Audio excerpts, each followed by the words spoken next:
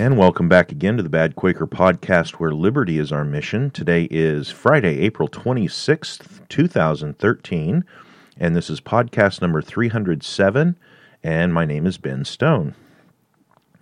A couple quick announcements for today. PorcFest, of course, is coming up June 17th through 23rd at the Rogers Campground, Lancaster, New Hampshire. And this is going to be the last announcement for the Seacoast Annual Freedom Expo because it takes place tomorrow. And I'm going to give you some real quick instructions on how to get there.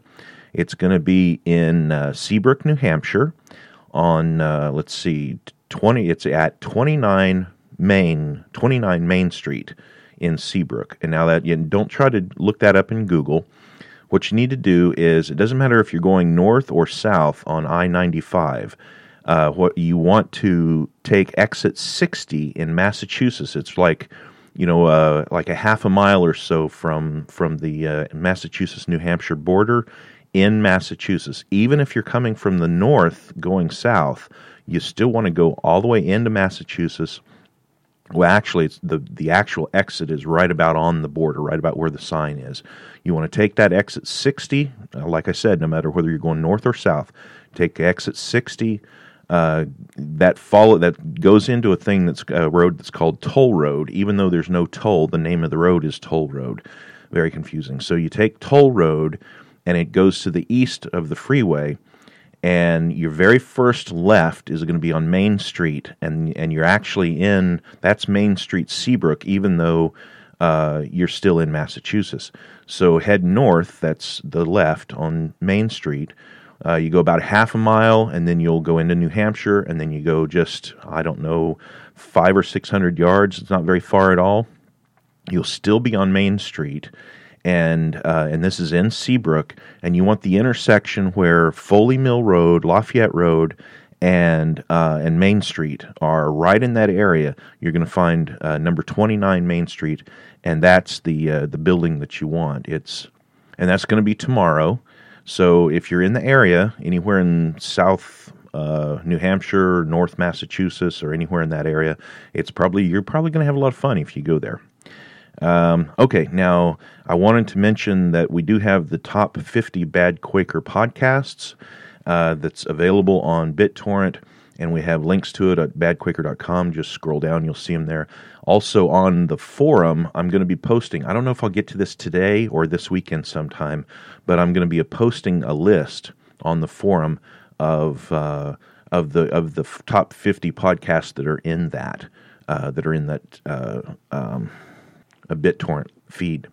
And one more time, I want to thank not just one more time, I want to continually thank the donors. Ever since we had our little telethon where I came on the microphone and told the basic finances of how badquaker.com works and how we're financing the trip to PorcFest and to the Michigan Liberty Festival up there, and how we're doing these things. We've had a fairly steady stream of donations that are coming in, and I really appreciate that, including just like yesterday and the day before. I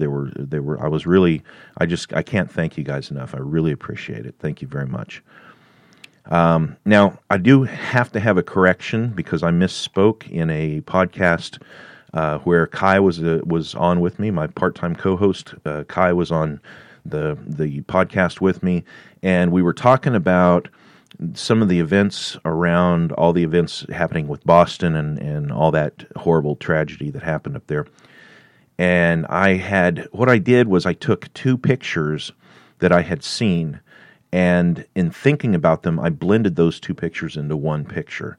So I have to make a correction. I had talked about a picture of a middle-aged black man being interrogated by a uniformed military and being asked for his papers and to show his identification. And what I actually did was I blended two separate pictures in my mind.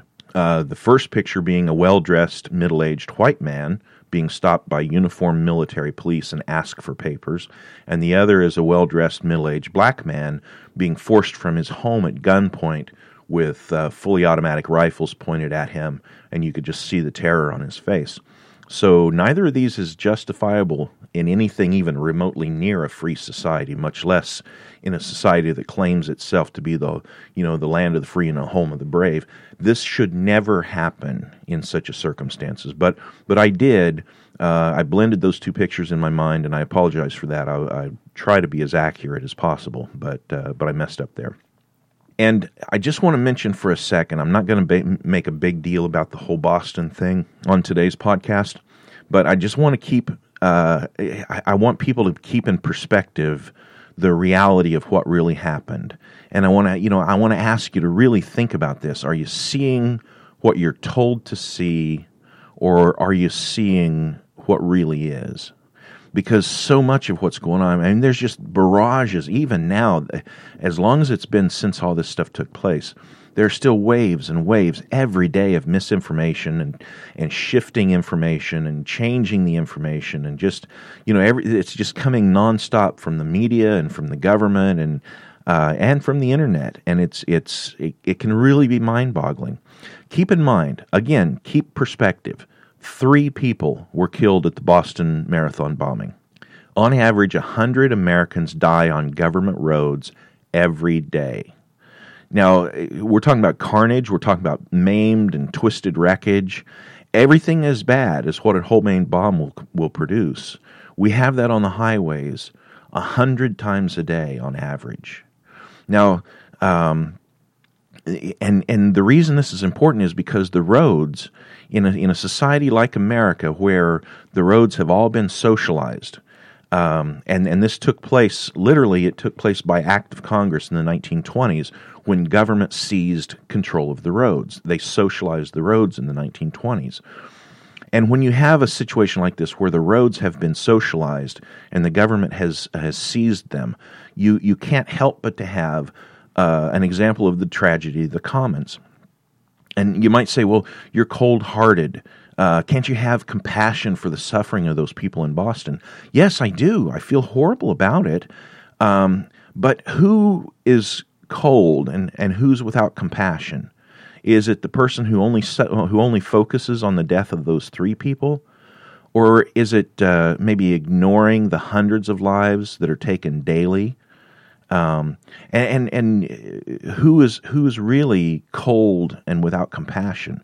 Is it the person who focuses on the 3 deaths, or the person who focuses on the 100? You have to keep this stuff in perspective. Most, if not all, of those 100 deaths on American roads could be avoided. They're largely a result of government-imposed socialism. Statist thinking is butchering 100 Americans every single day on average. Statist thinking, that's central planning, top-down solutions, the glorification of authority, and the disconnect of individual responsibility. This is butchering 100 Americans every single day on average. Every single day this happens. Death doesn't take a day off. Highway deaths happen fast, with little or no warning, and are often caused by somebody who ends up driving away unharmed. Now, I realize, what happened in Boston is horrible, and no matter what story we accept, if we take the mainstream media's story, if we take the government story, if we take the wild accusations of the internet, or if we take some balance in between, it almost doesn't matter. You have to keep in focus that there were 3 people horribly killed and many injured.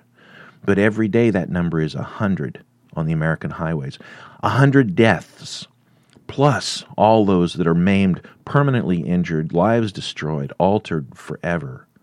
This happens, and it happens because of socialized roads, and it happens because of the tragedy of the commons that the socialized roads produce. Now, just for a moment, let me take you back to Boston. And like I said, I don't want to focus on this the whole podcast, but I do want to point out a couple things. There's a book that I've been reading called People Without Government: An Anthropology of Anarchism by Harold Barclay. And it's a really good book.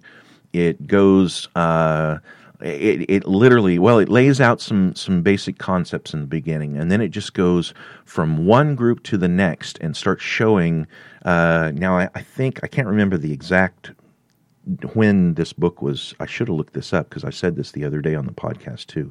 I can't remember if it was later 80s, early 90s, something like that when Barclay wrote this book. But many of the groups that he refers to have since been swallowed up by the state in one form or another. So it's not exactly up to date. But given, that we're just talking about, 20, 30 years ago, even that recently, he goes through and lists group after group after group after group that were, at that time, living in a stateless society. Now, he doesn't paint the picture of a perfect anarchical utopia where everyone walks around exchanging flowers and butterflies are everywhere and everybody's happy and they're all just singing songs. And he doesn't paint that kind of a false picture. We're just looking at anarchy as being a civilization of people that are living under voluntary circumstances, and they're not the subjects of coercive government. That's all anarchy is. Don't have these visions in your mind that a perfect ANCAP society is the only way to think, and anything less than that is not, it's somehow unacceptable. Well, to me or to you, that may be the case. We may strive towards a perfect ANCAP society, but different people are different, and different cultures in different areas develop these things differently. So when we talk, like in the book, he talks about the Berbers, and he talks about the Australian Aborigines. He talks about people in Borneo. He talks about the Bushmen in Africa, and he talks about these different groups that were all living stateless societies as of the writing of the book. And none of them are perfect.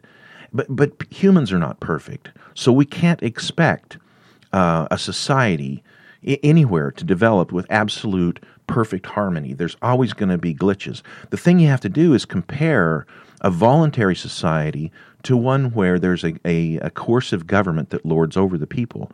And you compare the two, and what you find, and he lays this out as he goes through and takes one group after the next, and he talks about how they deal with law and how they deal with basically self-policing and these different things that a society faces. And he shows that even though they're a voluntary society, and even though they're entirely anarchical, they still have ways of dealing with these things. And one of the things that he shows very clearly is in these non-government societies, murder is rare. It's very rare in those kind of societies that humans go all the way to the point of committing murder. It's not at all common. And in addition to that, they have internal ways of dealing with it. Each one is, many of them are very different from others. There's a wide variety of ways that these different societies deal with crimes, and specifically murder. But the point is that they deal with it, and that it incurs far less than in a society with a coercive government.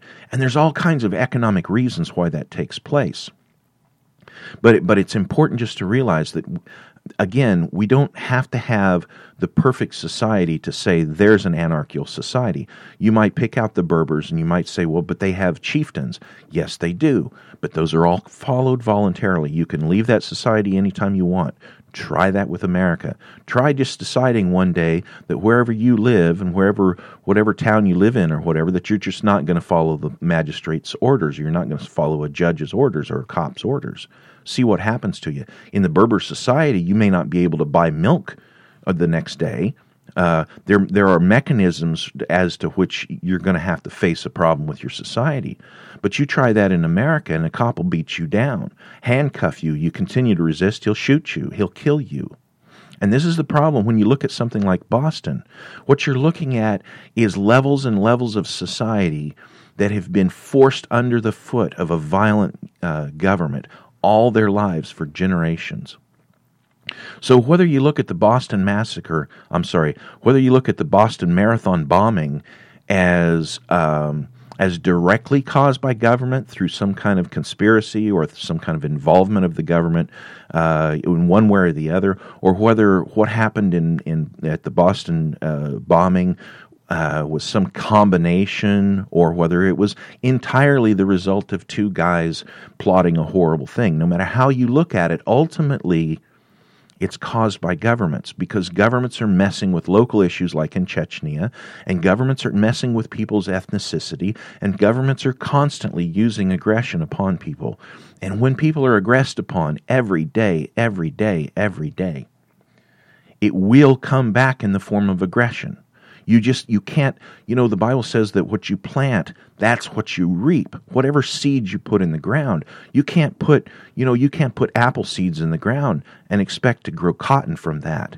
If you put apple seeds in the ground, you will grow apples. Well, the same thing goes with weeds. If you plant weeds, you can't expect to get mushrooms. It's not going to do it. And when the governments constantly around the world, they plant hate, they plant anger, they cause division among groups, and they exist by aggression and violence and robbery and lies and theft. Oh, I said robbery already. Anyway, when that's what's being planted constantly, we shouldn't be surprised at the harvest when it takes place. Now, is it crazy to suspect government involvement in this whole mess in Boston?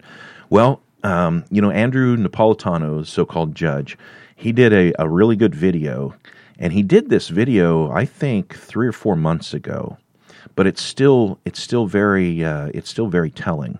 And I'll post the video in today's show notes on badquaker.com. They'll be down at the very bottom because it'll be the YouTube video itself that'll be embedded in the page. So if you want to see Andrew Napolitano's video on this, go to badquaker.com to today's show notes, scroll down, and you'll see the embedded YouTube video at the bottom of the page.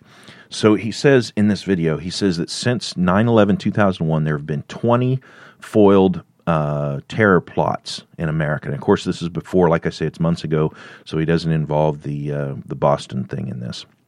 So he says there have been 20 foiled terrorist plots in America.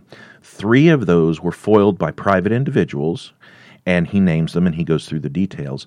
And 17 of those were foiled by the FBI themselves. But the problem is, all 17 of the plots that were foiled by the FBI were planned, funded, controlled, and very much like a movie produced by the FBI. The FBI controlled every aspect of all 17 of those plots. They set the people up. They carefully selected young men, almost entirely.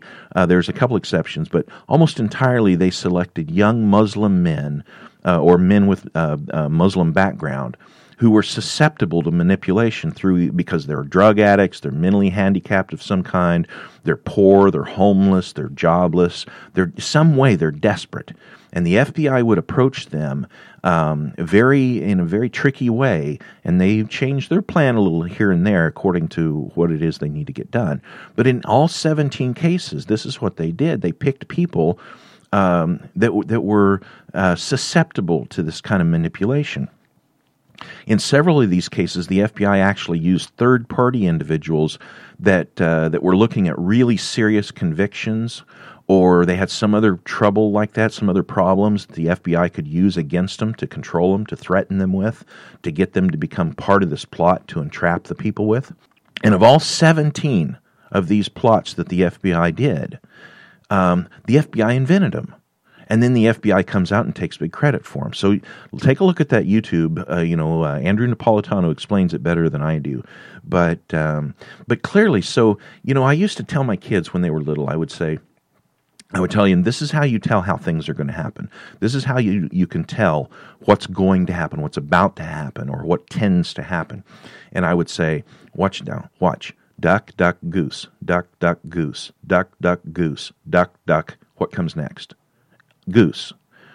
You don't have to be a genius to figure it out. If you hear the person saying duck, duck, goose, duck, duck, goose, duck, duck, the next one's goose. Now, that doesn't mean it has to be, or it will every single time, or it's not an absolute scientific way to prove the future. But you can look at trends. You can watch trends. You can learn from trends, and you can expect what's going to happen by observing what's already happened. And this is the case when we're talking about something like the government. So is it crazy to think that maybe the government had some level of involvement? And I'm not saying it was entirely plotted or that the government killed people or what. I'm not saying that. I'm just saying, is it really crazy to suspect some kind of involvement? Well, when you look back at the prior 17 cases, each one, right in a row, one after the other, that the FBI had a substantial involvement in planning it, in funding it, in controlling it, producing it, and making it happen. Then when another one comes along, I think it's naive, maybe even silly, foolish at least, to not at least consider the possibility that there may have been some involvement.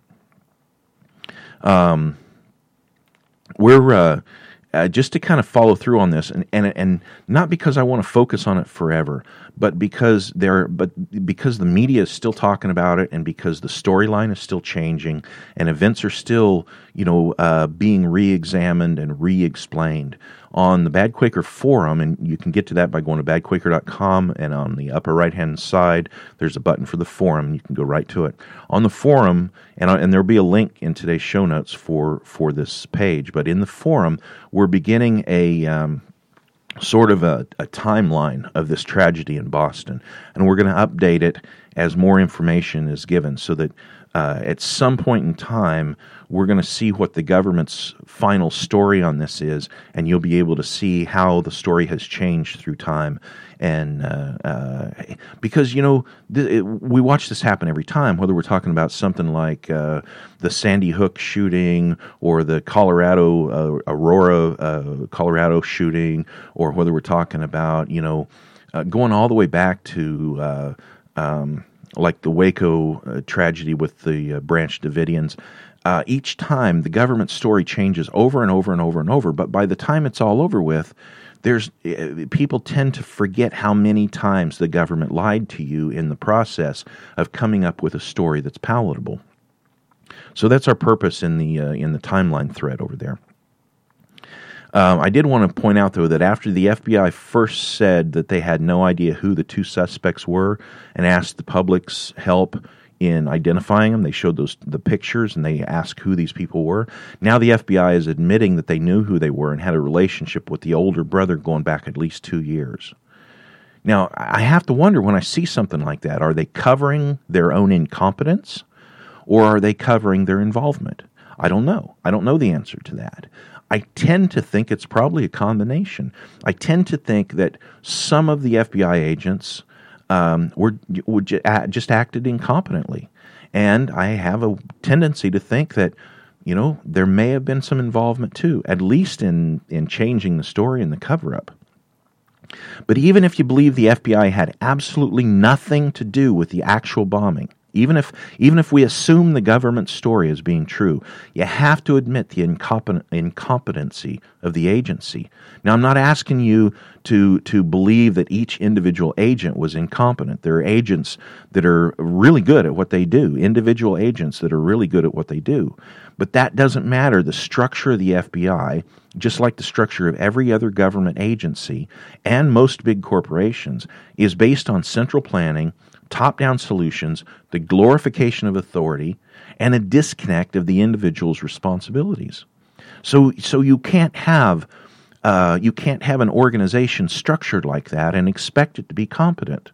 Think about the post office or the DMV. Imagine if the post office had the ability or the power over life and death. Think about how, well, I don't know about everybody in the world, but in my situation, about once a week, I get mail that's not addressed to me. Oftentimes, it's addressed with the right number but the wrong street, or sometimes with the right street but the wrong number. Sometimes my mailbox will have all of the mail in it is addressed to a different address. And I know that my mail got dropped in somebody else's box. And then it's up to the neighbors to try to sort it all out. Or we can just take it in and write all over it, not at this address, and send it back. And maybe it'll get there, maybe it won't. Who knows? But I don't know how many times that I have expected to get something in the mail and didn't get it. I literally don't know how many times it's happened to me. So what if the same agency run the same way and everything else had the power of life or death over people? Or what about going down to the DMV and dealing with a DMV and I've had a wide variety of experiences in there. There's a DMV. They actually in Ohio they call it a BMV, a Bureau of Motor Vehicles rather than Department of Motor Vehicles. But in where I live here, it's about equal distance to go to either of two different BMVs. One is in the town of Franklin, Ohio, and the other's in the town of Lebanon, Ohio. Now, if I go to the one in Franklin, I find the people in there very friendly, as long as they're not overwhelmed with business. They're very friendly, they're very efficient. I go to the one in Lebanon, Ohio, and they are rude, they are cold, they are angry, and part of the reason why is the difference of the culture of the two towns, and part of the reason why is because the one in Lebanon is also in the county seat, so you get there's a lot more governmental activity taking place there, and there's a lot more, everything's in more of a hurry, where the one in Franklin is really kind of a redneck area, and it's a low-income area, and everybody's kicked back. And so as long as you go in with a kickback attitude, all of the employees have a kickback attitude, and everything flows pretty good. But even in the best of circumstances, it's still a BMV, and they still have all these stupid hoops you have to jump through, and paperwork you have to know ahead of time what you have to have filled out, and it's totally different in Ohio than it was when I lived in California, or when I lived in Nevada, or in Kentucky, or any of the other places I've lived. Each one is different. But all of them have certain levels of incompetency built into them. And now think about the post office, and you think about a DMV or a BMV or whatever. And imagine if the FBI's crime lab, where they're in there running DNA samples from around the world, and people's lives are dependent upon the results of laboratory testing and analysis and so forth. What if the post office, or what if the DMV ran the FBI's crime lab? Well, the fact is, the reality of the situation is, that's exactly who's doing this. There's no magic formula that being hired by the FBI makes you, suddenly do your job so much better than somebody that works at the BMV, or somebody that works at Child Protection Services, or somebody that works in the, in any other government service. Every level of government. It doesn't matter what letters that you tack onto it.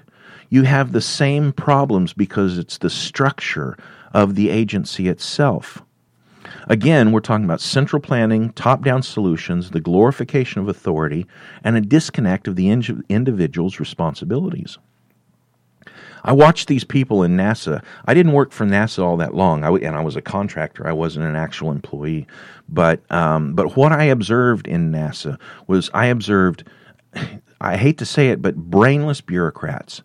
Bureaucrats working in positions that they had obtained through political means, through friends, through family, through influence, and they had gotten themselves into these positions, but they were absolutely incompetent in these positions, and these brainless bureaucrats were ordering around a staff of lethargic government paper shufflers, people who might, under the right circumstances, be very enthusiastic and do a good job, but the system itself kept them, because their bosses were brainless bureaucrats, the system itself kept them beat down, rewarded them for more lethargic behavior, and punished them for enthusiasm. And this was how NASA worked. So NASA didn't get anything done because of NASA employees. NASA got everything that I observed that NASA got done.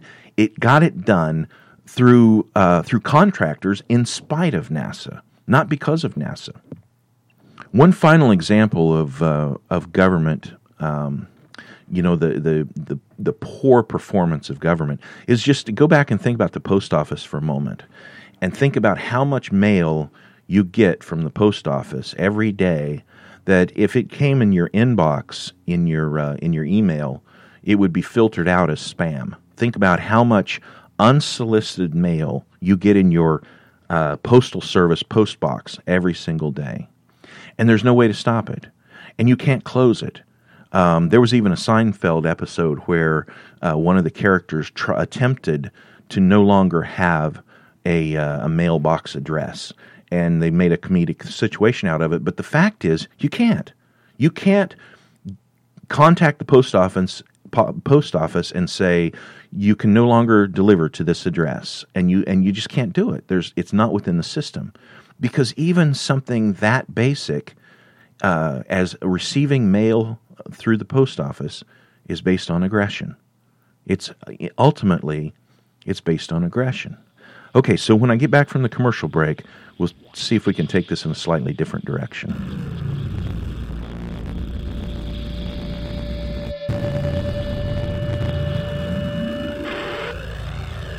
Would you like to do something to support badquaker.com? Here's how easy it is. If you're already going to buy something from Amazon, go to badquaker.com first. Click on any of the buttons for Amazon. Once at Amazon, shop like you normally would. You'll pay the same price for the things you buy from Amazon, but Amazon will give badquaker.com a tiny portion of that purchase. It's amazingly easy to shop at Amazon, it won't cost you any extra, and you'll be supporting badquaker.com.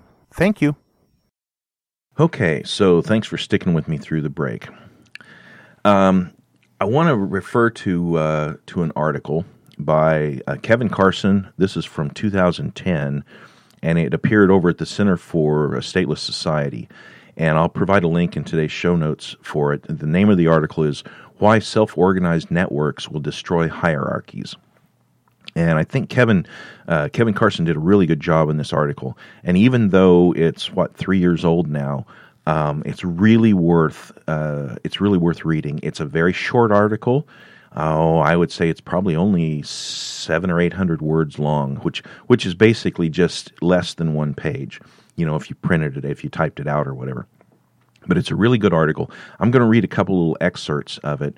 But seriously, get over to badquaker.com in today's show notes. Hit that link to Center for Stateless Society and read Kevin Carson's article. It's brief and really good and really to the point.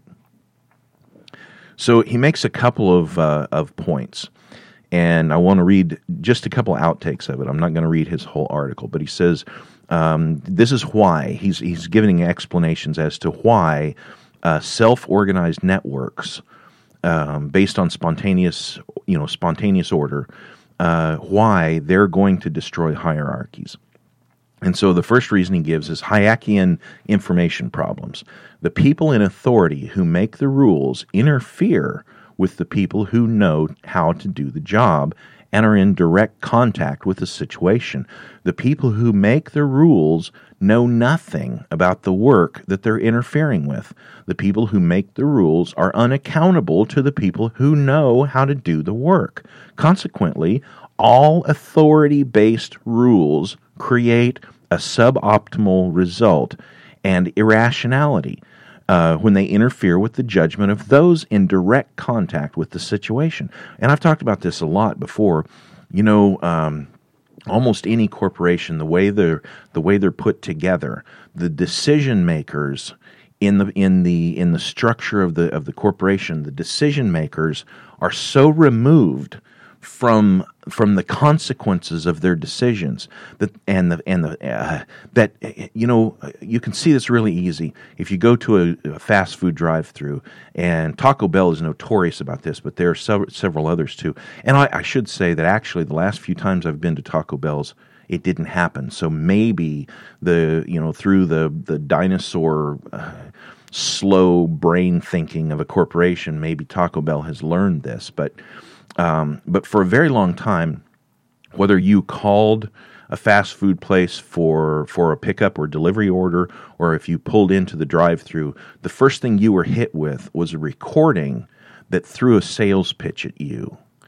And I don't know of anybody who would think on the ground level, whether you're in the store or whether you're just in the drive-thru, I don't know of anybody who would think this would be a good idea. The other thing with that we used to see really strongly, I was in the restaurant industry for a few years back in the late 80s and early 90s. I was attempting to get out of other kinds of industry, and I thought, well, maybe we can get a restaurant. My wife and I put a lot of effort into it. Maybe we can get our own restaurant and get that going. So we were in the restaurant industry for a while, and it was in specifically corporate-owned restaurants. We were trying to get experience. And we were constantly, we had phone scripts that as soon as the phone rang, we had to say this script. And the script tended to get longer and longer every time the big shots in the corporation would talk about the phone script. And so pretty soon, we've got to we're taking like 200 calls an hour to take phone orders. And with each call, the script that we have to say when we answer the phone is getting longer and longer and longer. And the people calling, they don't want to hear that. If they're calling you to order food, the odds are they already have your menu or they know your menu, and they already know what they want. Proportionately very few people would call us at the restaurant and have no idea what they wanted and have us walk them through it. It did happen occasionally. It did happen. But the vast majority, like 98% or more, knew exactly what they wanted when they called. And for you to irritate them by reading a script and then putting them on hold was no fun for anybody. Why do you have to put them on hold? Because you're taking several seconds here out of every single phone call to read the script. Well, that delays how fast you can help the other customers. But it didn't matter because this order came from top down. And that's the end of it. And there's no input back to them. And that's the point. This is Kevin Carson's second point. I'll read this. He says, number 2, groupthink. Hierarchies systematically suppress negative feedback on the results of their policies. And then he goes on to say, he quotes somebody else that says, nobody tells the truth to a man with a gun. This is kind of, no, I won't go off in that direction. Don't have time to take. I'll stick with Kevin Carson's thing here without going off in one of my rants. Okay, so he says, hierarchies are very good at telling naked emperors how good their clothes look. Hierarchies also systematically suppress critical thinking ability in their members. Psychological studies have found that people in positions of authority become less likely to evaluate communications based on their internal logic and instead evaluate them based on the authority of the source. Now, I observed this so much when I was in the aerospace industry. There was one, I would say we would probably consider him to be a low-level executive. If you consider, there were the hourly workers, and then there was the salaried people who were not actually bosses, but they were, they didn't get paid for overtime and things like that. They were in the salary division. And then you start to have the frontline supervision, the actual foremans or bosses or whatever that directly communicated with both the hourly and salaried workers. And then you have a level of management that's over the bosses, that's over the frontline bosses, and then you have a level of management that's executive to that level of management, but not up in the upper level of executives. And so, you just have layers and layers and layers of this. So there was one guy that was, he was my boss's boss's boss. Well, yeah. Anyway, and I had a pretty good relationship with him, But when I would try to communicate something to him, if it had any technical, anything about it that was of technical nature, he would just skim past it, wouldn't make any effort to understand it, and just assume somebody else is taking care of it. Because for him to stop and think of something on a technical level, it just wasn't. He didn't have time in his day to go through that kind of thing. So because I was 3 tiers down or whatever it was, anything that I had to say about that probably wasn't important, or he probably had no interest in his mind. So he would just let it pass. But the funny thing is, if I would see his boss, like coming out of the cafeteria or whatever, and I could mention to him, "Hey, here's something," and talk as we're walking along in a very unofficial way, and explain something to him as we're walking back from lunch or whatever. Now, I don't know if I mentioned it, but in the case of the first boss that I was talking about, I had let's say I had written him an email explaining something very technical and asking his input or asking him to take action on it. Okay, and then I'm in a casual setting with his boss, and I explained something to him, and he says, "Oh, that kind of makes sense." And the reason I was able to do that is because the personality abilities between he and I. And so then the next thing you know, he tells that second tier down boss, and that guy gets a hold of me. He's got a great idea all of a sudden. He hasn't fleshed it all out, but he's got this great idea, and maybe I can work on it. And what he's really done is he's completely ignored the email that I sent to him explaining to him the situation. He doesn't even know that I sent it to him. Now, he opened it, he glanced through it, he made some kind of comment to it, and he sent it back to me. But he didn't have any knowledge beyond that. But when his boss tells him the exact same thing, then all of a sudden he's got this great idea, and he wants me to handle it for him. And this is how it works. It's very rare that you can be honest with someone over you in a corporate setting. Unless you really know how to do it, you almost always have to bring information in through some kind of a back door and get it to trickle back down to the guy that you really want to get it to. You can't take it straight to that person if you're an underling, because he just won't listen to you. So really, in both these situations, what we have is an information problem. We have knowledge and we have feedback. The knowledge being that people on the ground floor, the hands-on workers, have a tendency to know far more about what they're doing than the first level up boss. And the first level up boss has a lot better idea of what's going on the ground level than the second tier up boss. And even up to the third tier, he has less knowledge of what's going on. And the fourth tier, he has even less knowledge of what's going on.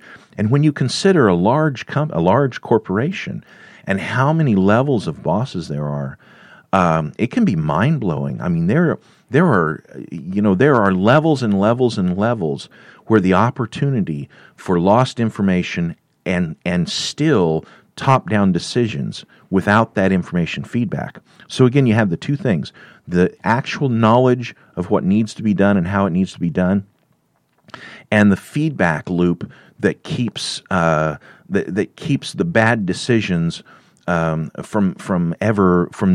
keeps the news of the bad decisions, or keeps the input of the bad decisions from ever going back up through that stream. I think of the old. Well, no, I won't go that direction. We won't talk about what flows downhill. So now the third point in Kevin's article is surveillance, essentially. Now, he doesn't use that word. He goes about it in a little bit different way. But essentially, for hierarchies to work, the people on the top, because again, this is an information problem, and there's so many limitations as to how that information, it can come down from the top, but it just can't go up from the bottom. So for a hierarchy to work, you have to have some way for the people on the top to look down and peer into the bottom. You have to have some form of surveillance. And this is why there's some real popular shows on TV right now where they'll have a business and the boss doesn't know why the business is not working properly. So another group will come in from the television show, and they'll put up cameras all over the business. And I know there's a couple of these that work with restaurants and do the same thing with restaurants. So they come in and they put cameras all up in every direction, and then they watch what happens when the boss is not there. And then all of a sudden the boss's eyes are open. Now you need to make these changes. Well, this is an example of how that information doesn't flow up and bad decisions flow down. So surveillance becomes absolutely necessary for a hierarchy to work. And this is what we see with the expansion of the police state. It's an absolute necessity. If you're a statist, if you believe that having a state is a good thing and a necessary thing, and if you believe that the idea of a state is the best way that human beings can function, then once you face the information problems that are described in, that Kevin described here in point 1 and point 2, then you're stuck believing that the only solution is more surveillance. That means cameras on every corner, cops looking through your closet. That's the natural reaction of this. You can't have, it's like a horse and a carriage. One without the other is not going to accomplish what you need. You're going to have them both together. A car with no engine is not much value. Well, this is the way it is when you think of the state. If you actually believe these things, that the government is good and we have to have, a coercive government to get people to function like this and to do these things and have society work right, if you believe that, then you're stuck. If you think it through and if you're consistent, then you're stuck accepting a surveillance society, because it's the only hope of a coercive government of ever functioning. And, of course, that creates a situation where that coercive government is functioning in a manner that is anything other than civilized, really. And Kevin references a really good book in this. He talks about Seeing Like a State, which is a book by James C. Scott. And he doesn't really reference it a lot. He just mentions that this is something that James C. Scott covers in his book Seeing Like a State, because it's really how, if you think of the state as that entity that I talk about sometimes, that's how the state has to function. It has to look down from above. It's kind of like, I reference quite a few times to the gaming world. There are games that you take different perspectives in different games. Like some games are a first-person shooter and so forth like this. But games that take you in the God view, where you're looking down at the civilization and you're building cities or you're manipulating armies or you're doing these different things, but your view is top down from like if you're God sitting in heaven looking down on this whole world, and then you're managing it in one way or the other. Well, that's the state view. That's how the state sees things. And if you can imagine yourself in a game like that, where you're trying to manage civilization, the more information you have, the more successful you're going to be in this task. And the less information you have, or the more flawed the information you have, the less you're going to be able to control the society. And that's what it's all about. In real life, not just in the gaming world, in real life, it's all about the state looking at the world through God point of view, through God eyes, and trying to manipulate and control everything for its own purposes, and not for the purposes of the individual. So I want to encourage you to read that little article, Why Self-Organized Networks Will Destroy Hierarchies by Kevin Carson. It's a good little article, and it's well worth your time. There's another article that I'd like to reference today that you can find over at LouRockwell.com, and I'll put a link in today's podcast notes for this one also. And it's about, the title of it is a little confusing for an American audience, but the title is Liberal Society Hidden in the Dark Ages. It's not referring to liberal like Americans think of liberal today, the Nancy Pelosi's and that kind of thing. It's talking about what we would more consider toward libertarian society. and possibly even toward an anarchical society, and how the Dark Ages, or the so-called Dark Ages, were a time of, in some areas in Europe, it was actually stateless. In other areas, it was very much a monarchical states. And this is not at all like what you're going to read in government school books and government history books and government-approved history. They want us, the all that kind of sources want us to believe that either the Roman government, the Roman Church, the Roman Catholic Church, had some type of state-like authority over all of Europe during the Dark Ages. They want you to either believe that story, or they want you to believe that there were these kingdoms where these despotic kings had total authority over, areas of Europe. And neither of those are true. The Catholic Church did have varying amounts of power, but really during what's considered the Dark Ages of 500 AD to 1500 AD, the Catholic Church did not have the kind of power that's often attributed to it. It had influence, but that influence was based on voluntary influence. It was not absolute authority like a state has. Now, it is true, especially after 1500, the Catholic Church, specifically some of the popes and some of the different bishops and so forth, had varying degrees of influence with, like the King of France, or with the Holy Roman Emperor, or the King of England, or the King of Spain, or whatever. But for the most part, from that so-called Dark Ages, from 500 AD to 1500 AD. The Catholic Church's influence was very limited, and it was all based on voluntary choices, not on coercion. Now, this is what I was saying earlier about separating things out and saying, yeah, okay, this may not be the exact anarchical paradise you're looking for, but it's still voluntary. You may not say that Aboriginal life in Australia is the perfect utopia, but it's still voluntary. You can exit it if you wish. And that was the primary influence during the Dark Ages of the Catholic Church. There was a lot of belief in that, but it was all based on voluntarily choosing to do what the church was telling you. Very little of it was coerced.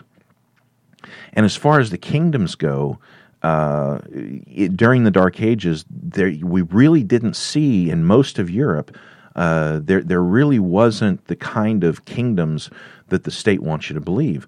Very few actual kings existed in Europe where they had this idea that the king was next to God, and his will was like the will of God, and he could whatever he spoke was law. Well, that really didn't exist in Europe, in most of Europe, especially during the so-called Dark Ages. Rome fell between 400 and 500 AD. The Visigoths, Huns, and Vandals pretty much destroyed the last remnants of the actual government of Rome. And it pretty much, by about 500 AD, the state, in the sense that we think of it, ceased to exist in most of Europe. Now, this doesn't count. The state was still very strong in Constantinople, in the eastern part of the empire. But and there was an influence that went all the way into parts of Greece and into parts of Turkey, and it was still power. The state was still powerful there, and the state certainly existed in places like China and other places. But for the bulk of Europe, by 500 AD, the state pretty much didn't exist in Europe. There were, small individual despots here and there, little pockets of despotism. But for the vast majority of people in Europe, they lived under voluntary circumstances. And you think about, some of the lies we're told about that time frame is, how horrible life was for the peasantry and so forth like this. But you have to realize they were not slaves. during the Dark Ages, slavery, as far as chattel slavery, pretty much disappeared. It was pretty much gone during that time frame. And this article I'm talking about over at Lou Rockwell kind of goes through this and points out some of it. Also, I'm reading a book called People Without Government: An Anthropology of Anarchism. Oh, I think I mentioned that earlier in the podcast, by Harold Barclay. And his references are also enlightening on this view, rather than just assuming that if it's not an anarchy utopia, then it has to be the state. You have to be able to take, to understand that the state is only there when you have that belief in a government that has the ability to coerce. If you don't have the government that has the ability to coerce, you don't have the belief in the state. It's not there. It may not be the perfect anarchical society, but it's not a government. It's not the state. So the system that existed in Europe in the so-called Dark Ages, it varied dramatically from what we think of today. Property rights were very different from how we think of them today. It wasn't like the Lockean property rights that most of us would, anarcho-capitalists would like to see. Ownership had sort of reverted, not just ownership in general, ownership of property, reverted back to sort of a European tribal version of ownership. Like I said, chattel slavery completely vanished from most of Europe between 500 and 1500 AD. Because if you have no state, you have no slavery. I mean, the two things, George C. Scott, no, not George C. Scott, James C. Scott covers that really well. Covers that really well in The Art of Not Being Governed. That it's almost impossible to have slavery if you don't have a state. So slavery, chattel slavery, vanished during that 1,000-year period in most of Europe. Most of and things like the women's role in Europe after the fall of Rome, it pretty much returned to the traditional European tribal role for women. They owned property, they ran businesses in areas where voting was done. Women were allowed to vote. So a lot of the oppression that was in existence in the paternal society of Rome fell away, and women had a lot more rights during that time frame than after 1500. In 1500 and on, women lost a lot of their rights at that time. And actually, in this article at Lou Rockwell, the author references a really good book called "Those Terrible Middle Ages: Debunking the Myths," and it's by a French historian. I'm not going to attempt to pronounce her name, but in her book, she goes through point by point and debunks these different myths about the Middle Ages, and shows that indeed, the way people think about the so-called Dark Ages is absolutely backwards from how it really was. One thing to think about with this, I mentioned that the peasants weren't slaves. The relationship between landowners and people who worked the land for the landowners was very difficult for us to imagine today, the way that we think of property and property rights. For example, during most of those Dark Ages and over most of Europe, a landowner didn't have the right to sell his land. He was locked into his land and did not have the right to sell it, or I should say, in addition to that, he didn't have the right to destroy his own property, even down to something, meaningless, some little thing. He didn't have the right to destroy his own property because of the odd. Europe had mostly reverted back to pre-Roman property values and understanding of property rights, and so the owner of a land. Let's say you inherited 10,000 acres or something from your father, and you became the lord of that land, the lord of the manor or whatever. Then you were not allowed. Let's say your brother wanted a certain amount of land. You couldn't take off part of your land that you had inherited from your father and give it to your brother, or you couldn't sell it to anyone. You were stuck owning it. And part of the reason for that was because the feeling was that the land had a certain ownership on you.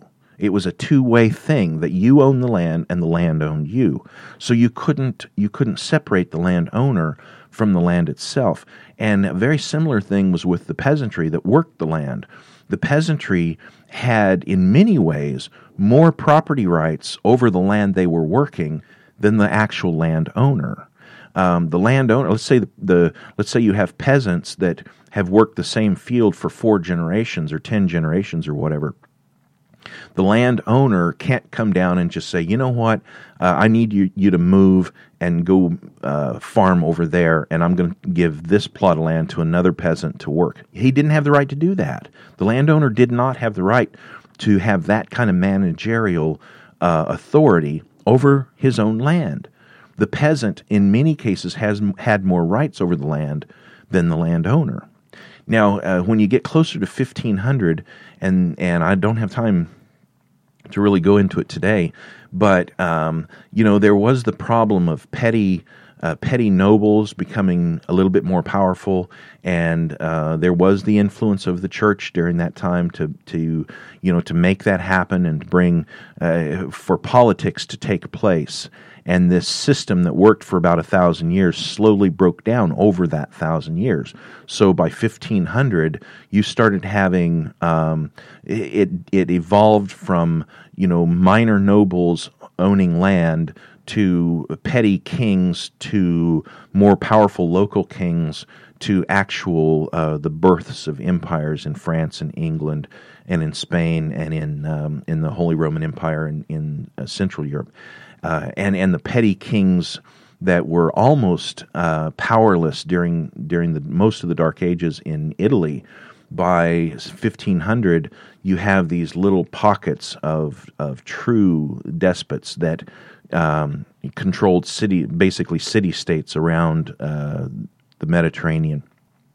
And so the system eventually fell apart by 1500, and there were a lot of circumstances that brought that about. But let me reference you back to that article at Lou Rockwell, Liberal Society Hidden in the Dark Ages. And again, there'll be links in today's show notes to that, and you can check that out. So that kind of covers everything today. That's all the time I have. I would like to have gone on and talk about that a little further. Maybe I can do that in another podcast and really break down how property rights and property ownership and the responsibilities of the property owner to the peasantry and the responsibilities of the peasantry to the property owner. A property owner couldn't just go down and kill one of his servants or one of the people that worked his property, and he couldn't even go down and take a piece of bread out of their hands. There were really strict levels of responsibility in there, and the nobles and the landowners and so forth, they had to adhere to that. Otherwise, the peasantry just raise up and burn them. Okay, well, thanks for listening to today's podcast. Remember to visit badquaker.com, where liberty is our mission. Thanks a lot, folks.